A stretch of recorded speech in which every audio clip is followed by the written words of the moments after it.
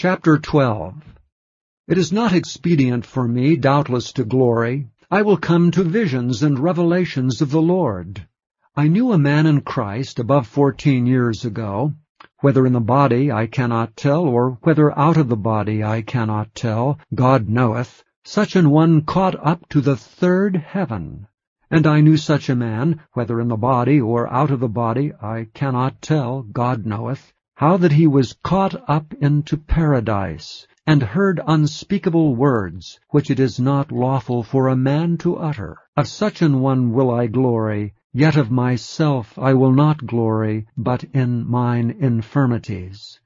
For though I would desire to glory, I shall not be a fool, for I will say the truth. But now I forbear, lest any man should think of me above that which he seeth me to be, or that he heareth of me. And lest I should be exalted above measure through the abundance of the revelations, there was given to me a thorn in the flesh, the messenger of Satan to buffet me, lest I should be exalted above measure.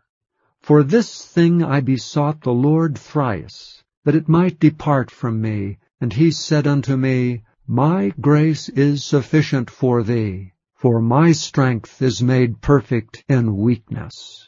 Most gladly therefore will I rather glory in my infirmities, that the power of Christ may rest upon me.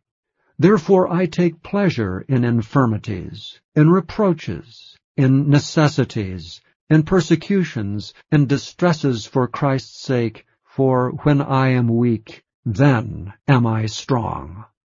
I am become a fool in glorying. Ye have compelled me, for I ought to have been commended of you. For in nothing am I behind the very chiefest apostles, though I be nothing.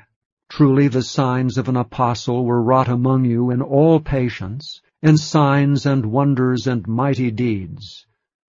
For what is it wherein ye were inferior to other churches, except it be that I myself was not burdensome to you? Forgive me this wrong. Behold, the third time I am ready to come to you, and I will not be burdensome to you, for I will seek not yours, but you. For the children ought not to lay up for the parents, but the parents for the children. And I will very gladly spend and be spent for you. Though the more abundantly I love you, the less I be loved. But be it so, I did not burden you. Nevertheless, being crafty, I caught you with guile. Did I make a gain of you by any of them whom I sent unto you? I desired Titus, and with him I sent a brother. Did Titus make a gain of you? Walked we not in the same spirit? Walked we not in the same steps? Again, think ye that we excuse ourselves unto you? We speak before God in Christ, but we do all things, dearly beloved, for your edifying.